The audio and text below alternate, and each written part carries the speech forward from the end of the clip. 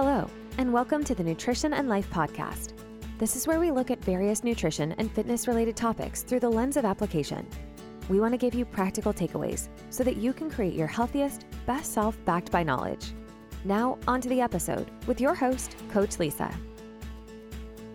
Hello and welcome back to the Nutrition and Life Podcast. My name is Lisa, I'm your host, and in today's Monday Motivation episode, I'm going to read a few quotes from the book called The Power of Now by Eckhart Tolle. Quote number 1, some changes look negative on the surface, but soon you will realize that space is being created in your life for something new to emerge. We often feel like, we're a victim, why is this happening?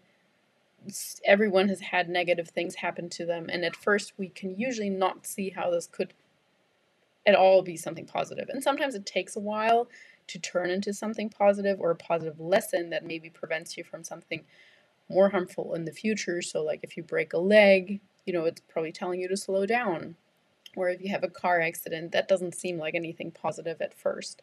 But then there might be other things like you lose your job and where you can kind of see, okay, potentially this is opening up a window for me to get a new job, or where a separation occurs and at first you're feeling really devastated or you're surprised by it, but then again something maybe even better comes around. And this is something that I don't often talk about, my failed marriage essentially, and something that I have worked through a lot over these last few years. I did certainly not imagine myself getting separation at 29 and my life path to look like this, but these last few years, while being hard, truly they have also been some of the happiest of my life and the most authentic, the most aligned ones. And I would have never met the people I have met. I would have never had the chance to create such a traveling lifestyle, most likely anyway. And so, even if things are hard or don't turn out the way that you think they should turn out,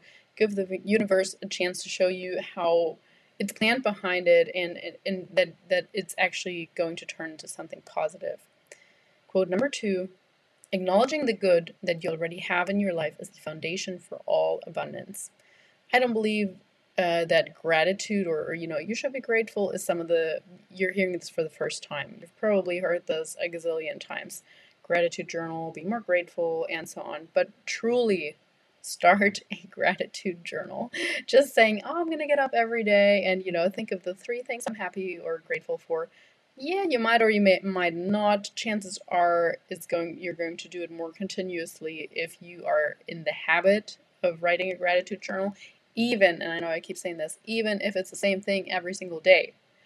People don't get tired of hearing how awesome they are. The universe doesn't get tired of hearing your gratitude either. So start a gratitude journal, even if it's just 3 sentences with things you're grateful for. There are probably hundreds of things you should or could be grateful for. But, I usually say, I'm grateful for sleep, shelter, family or friends, food, my job, my clients, sunshine, warmth, those kind of things. They can be super, super basic, but still write them down.